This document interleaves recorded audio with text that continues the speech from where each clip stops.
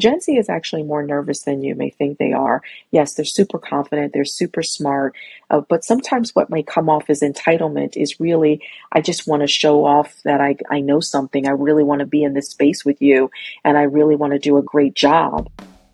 How can leaders welcome Gen Z to the workforce? Welcome to another episode of Relearning Leadership. We explore a specific leadership challenge and break it down to help improve your leadership, your organization, and just possibly your personal life. I'm Behrens, and today I have the pleasure of joining Tammy Dowley-Blackman, a culture and leadership expert, speaking on the topic of Gen Z. Welcome to the show, Tammy. Well, thank you, Pete. I appreciate the opportunity to be here with you. Well, it's awesome to have you. And maybe I could just start with, where does your passion for Gen Z come from?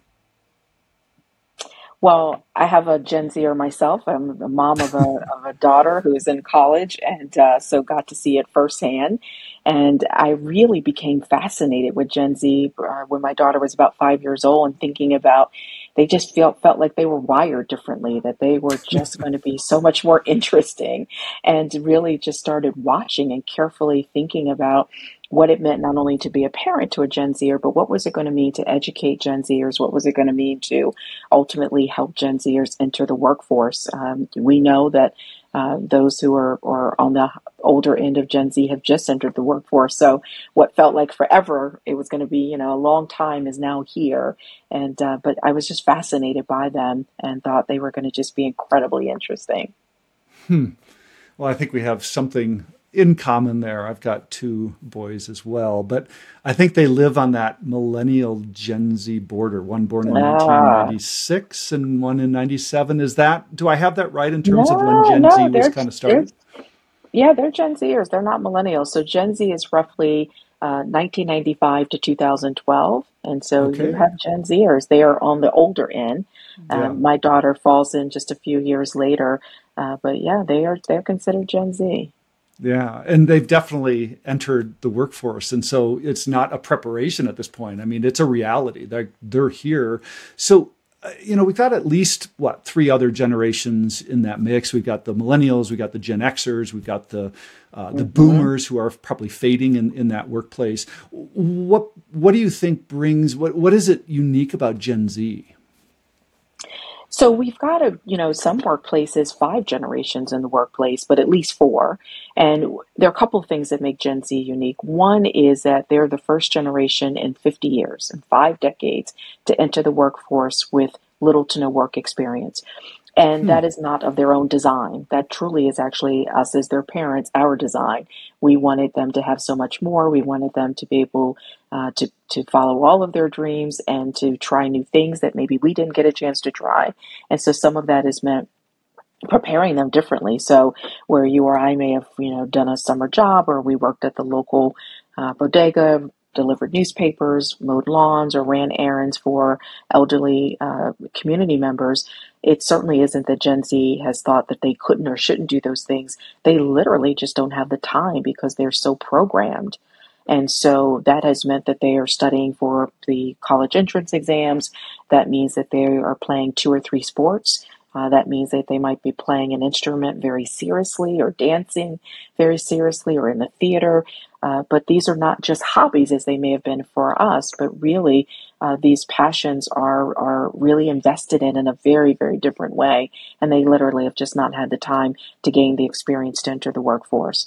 So that's one thing. The other is that they're the most diverse and the most populous generation that we've ever seen. And diverse, and not only do they understand diversity, equity, inclusion, accessibility, belonging, they care about those things, and they have an expectation that others will care about those things and center them, not just those values personally, but professionally as well. They're asking really interesting and amazing questions of their employers.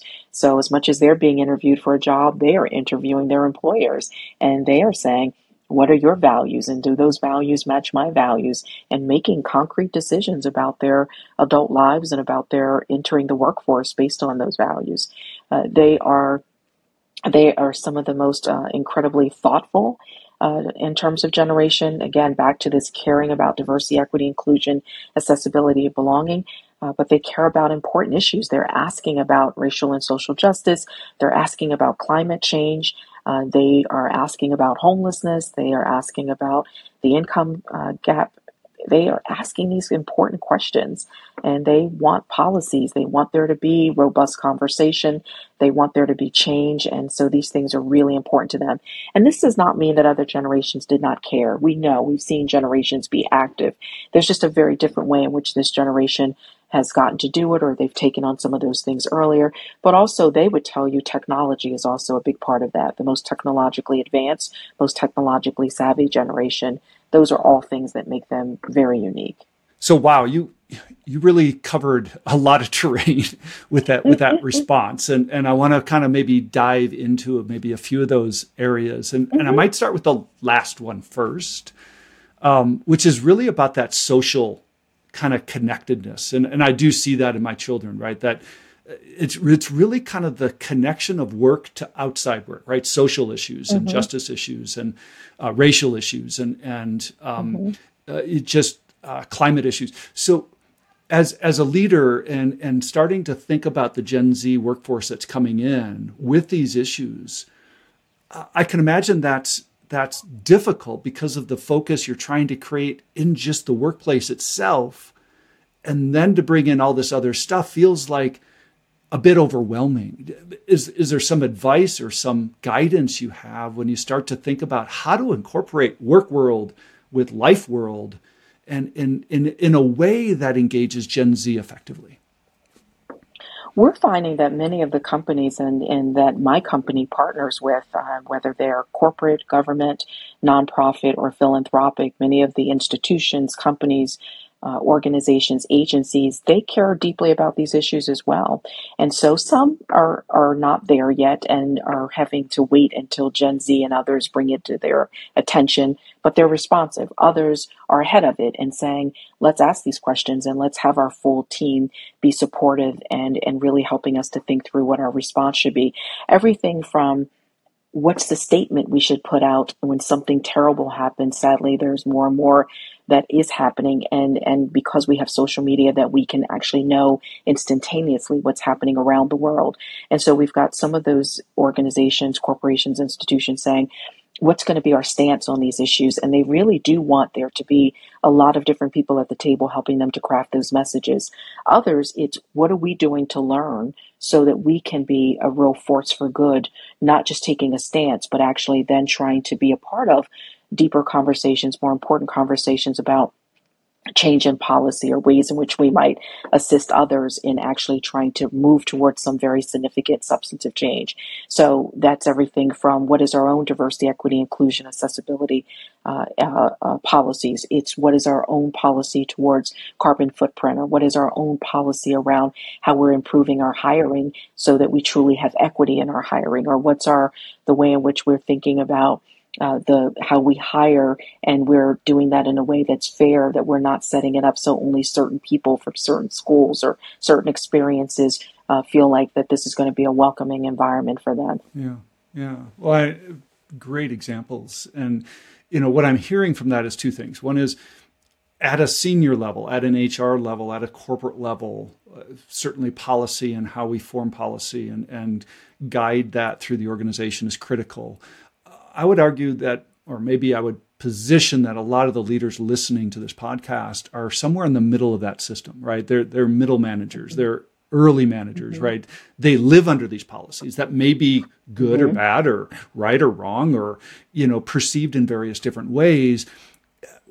Is there something they could also do then if they're not ones creating the policy, but yet they're the ones managing the Gen Zers who have these critical interests?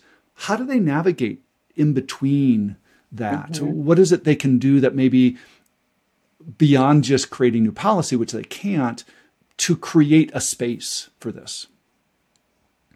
So we're talking to them about just that. What does it look like to create space, and what does it look like to respectfully create that space? So that means actually listening. That means active listening, and it means actually then having to be open to that. This isn't about right or wrong, but just open to a different way of approaching what's happening again in the workforce. And I think that for Gen Z, they're used to collaborating, for example. And so the idea that you would ask them around the table and let's brainstorm this, they are ready made for this and excited to be participatory. I think that what we're seeing is for many of our folks who are sitting there in managerial positions, to your point, they might sit in the middle. They don't create policy. They don't manage the company in its entirety. They're really trying to think about also, what do I, as this manager, need to do differently that could be more supportive? And so even if they can't create much larger policy, there are some things that are on the ground that they can be very participatory in asking questions and making a change. I'll give you a really good example is that one of the organizations we were working with, the managers realized that they actually could change the performance review process.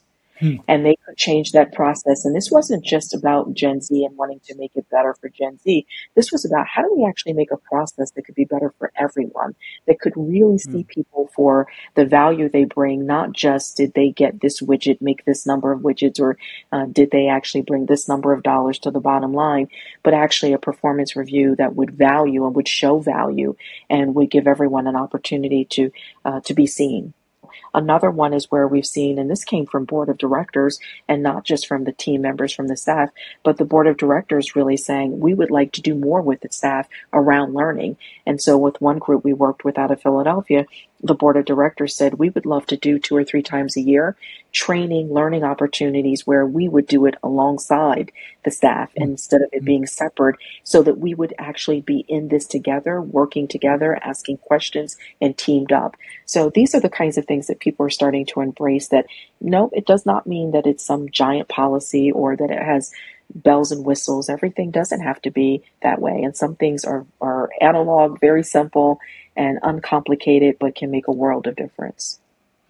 Well, I love that message, and I think, we talk about self-awareness, situational adaptiveness, right? How do you manage to the people in the room, the power in the room, being aware and responsive in real time, right? All those things come critically when you're talking about that, just that team environment. And so, yes, it's at a corporate level about the policy, but at the individual level, it's about the human. It's about the what's going on in the moment. And I love how you stated that. So thank you for helping them. Now, this is a two-way street. I kind of want to maybe think about the other side of this, the kind of the Gen Z side coming into the workplace. I imagine you probably also have advice on that side of it. Like, what are you helping them to connect to maybe a non-Gen Z world where they can come in without a sense of entitlement, maybe, or that sense that others might feel like they are entitled? How do you coach them into this world? Yeah, and it's been important to do it, and to just what you said, it's a two-way street, and we talk about that. So with managers, those who are hiring them, those who are training and educating Gen Z, we say to them, you really want to go into this with humility, and say the same thing to Gen Z. You want to go into this with humility. Everyone has something to bring to this table. Everyone has something to learn. None of us are perfect. None of us know everything. And so for those who are managing, hiring, those who are educating, training, we really have had to get some of them to step away from, well, we did it this way, or my experience was, because those experiences, not all of which were positive. And we said, those were not necessarily good for you, and we don't want to repeat them in this generation, and we don't have to. We have other kinds of skills. In the same way, we've had to say to Gen Z to think about how you show up, and that there are people who've been here for many years prior to you, and that doesn't make them outdated. That doesn't make them lack knowledge. Again, humility, to come into this and say, what can I learn with you and from you? And so it really is that sort of that nice space in the middle of getting them to come and to be able to meet each other and to be able to bring something, but also be open to learning and taking something away. What I've also had to say to managers, again, those who are hiring, educating, training, is that Gen Z is actually more nervous than you may think they are. Yes, they're super confident, they're super smart, but sometimes what may come off as entitlement is really, I just want to show off that I know something. I really want to be in this space with you, and I really want to do a great job. And because Gen Z is used to being so collaborative, they're used to actually getting a lot of feedback along the way. And some of our managers we work with are not so good at that feedback. It's just not what they've done or know to do, and so it's a little harder. And so I think sometimes they're misinterpreting what might feel like is that being entitled, which is really nervousness, and I just want to do well. I also say to Gen Z, don't misinterpret what you might be hearing from your manager or the person who's hired you. It's not that they're assuming that they know everything. They might be asking a question they truly don't have the language for because you speak to it differently, but it's not because they in some way are trying to disrespect you or they don't want to be knowledgeable. So it's again finding a way to meet each other in the middle. Well, it's nice to know that I'm a aging on the edge of the beginning of Gen Xer, and I'm maybe a dinosaur, but I'm not extinct yet. No one is. I often get reminded from my own children, like, "Oh, Dad, that was pretty biased," or "Hey, Dad, that was a pretty misogynistic comment," or just thinking about things like titles and gender pronouns and the awareness you need to just be sensitive, and we weren't brought up in that era and with those trainings, and so yes, I love the humility ability, right? That I think can help everybody work through this a little bit better is really key advice. Yeah. It is. It is. So let me talk, you mentioned earlier, a key thing is they're not coming to the workplace with experience, with job experience, with work experience, corporate experience, which means what you're saying is their experience growing up is a lot more probably diverse in terms of you mentioned sports and music and extracurricular school activities and things like that versus I got an internship or I'm working as a fry cook for McDonald's or whatever. What do you see that's doing, I guess, in terms of when they do finally enter there? And I imagine there's probably good and challenges from that. There are. And so we're also trying to help them to not be so self-conscious about what they don't have and to jump right in and to learn because again, this is not about they weren't interested, they don't know how. This was something that got set up that they didn't have any discussion and they weren't part of, and it's just what they grew into, which was this, I keep calling it this highly choreographed life. And so they responded to what was put in front of them to play 3 sports or play multiple instruments or to be on the travel soccer team and so forth, and have become really good at what they do. It's almost like that book by Malcolm Gladwell and Outliers and 10,000 hours to become really good at something. And many Gen Zers are actually that, whereas for some of us, it wasn't even possible, nothing we could have even thought of. Many of them are, because they've been able to delve very deeply into things.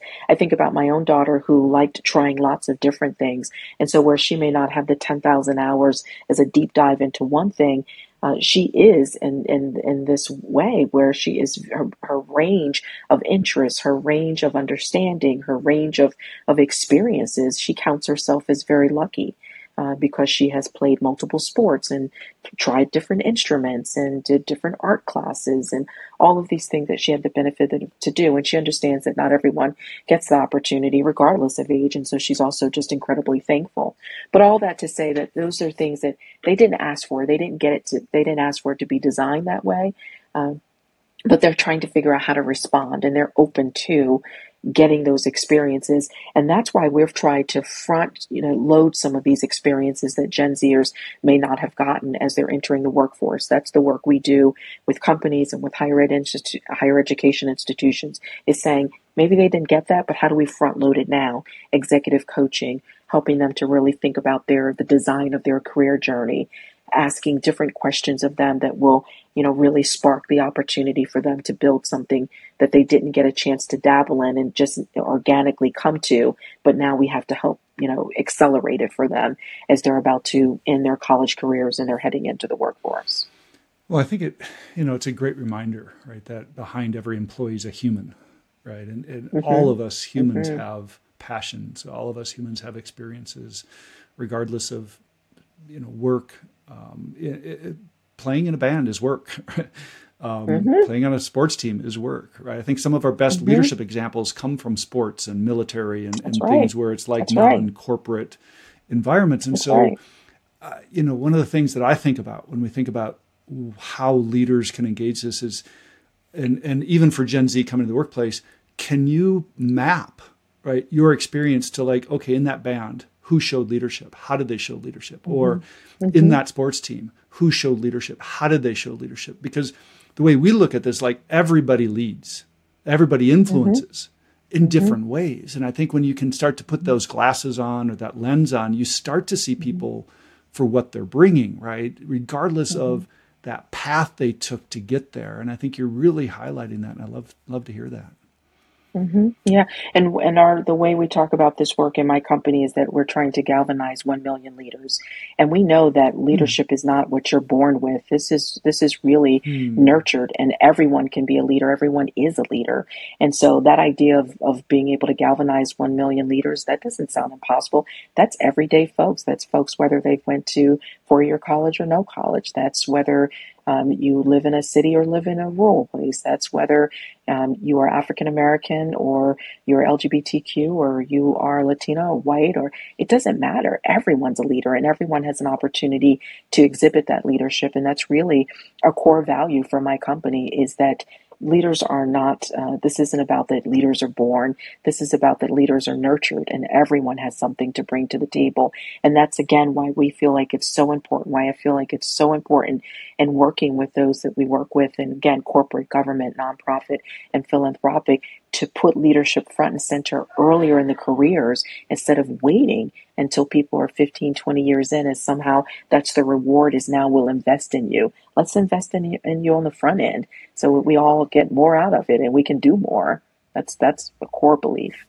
Yeah. And I think, just for the leaders in those current leadership positions, creating space, as we started this with, creating an opportunity where other forms of leadership can shine, other forms of influence, other forms of stepping forward, are able, right, regardless of role or title. And I think that's so important here. Well, Tammy, I appreciate your time today. Any final thoughts or words for us as we close this? Oh, thank you. It's always a pleasure to be in conversation about these important topics. And I just think in all the ways that we all can support Gen Z, we are all made the better. They are going to do incredible things. They are incredible people, but we are all made better and will all benefit by the innovation they bring, by their care and concern, and the way in which they like to collaborate. And so I'm excited that I get to do this work through my companies, and that we get to investigate, explore what they're doing next, what they're interested in. So really appreciate what you do in bringing these conversations forward. So thank you, Pete. Thank you. Appreciate hearing your voice. Thank you. Relearning Leadership is the official podcast of the Agile Leadership Journey. Together, we build better leaders. It's hosted by me, Pete Behrens, with contributions from our global guide community. It's produced by Ryan Dugan, with music by Joy Zimmerman. If you enjoyed this episode, please subscribe, leave us a review, or share a comment. And visit our website, agileleadershipjourney.com/podcast, for guest profiles, episode references, transcripts, and to explore more about your own leadership journey.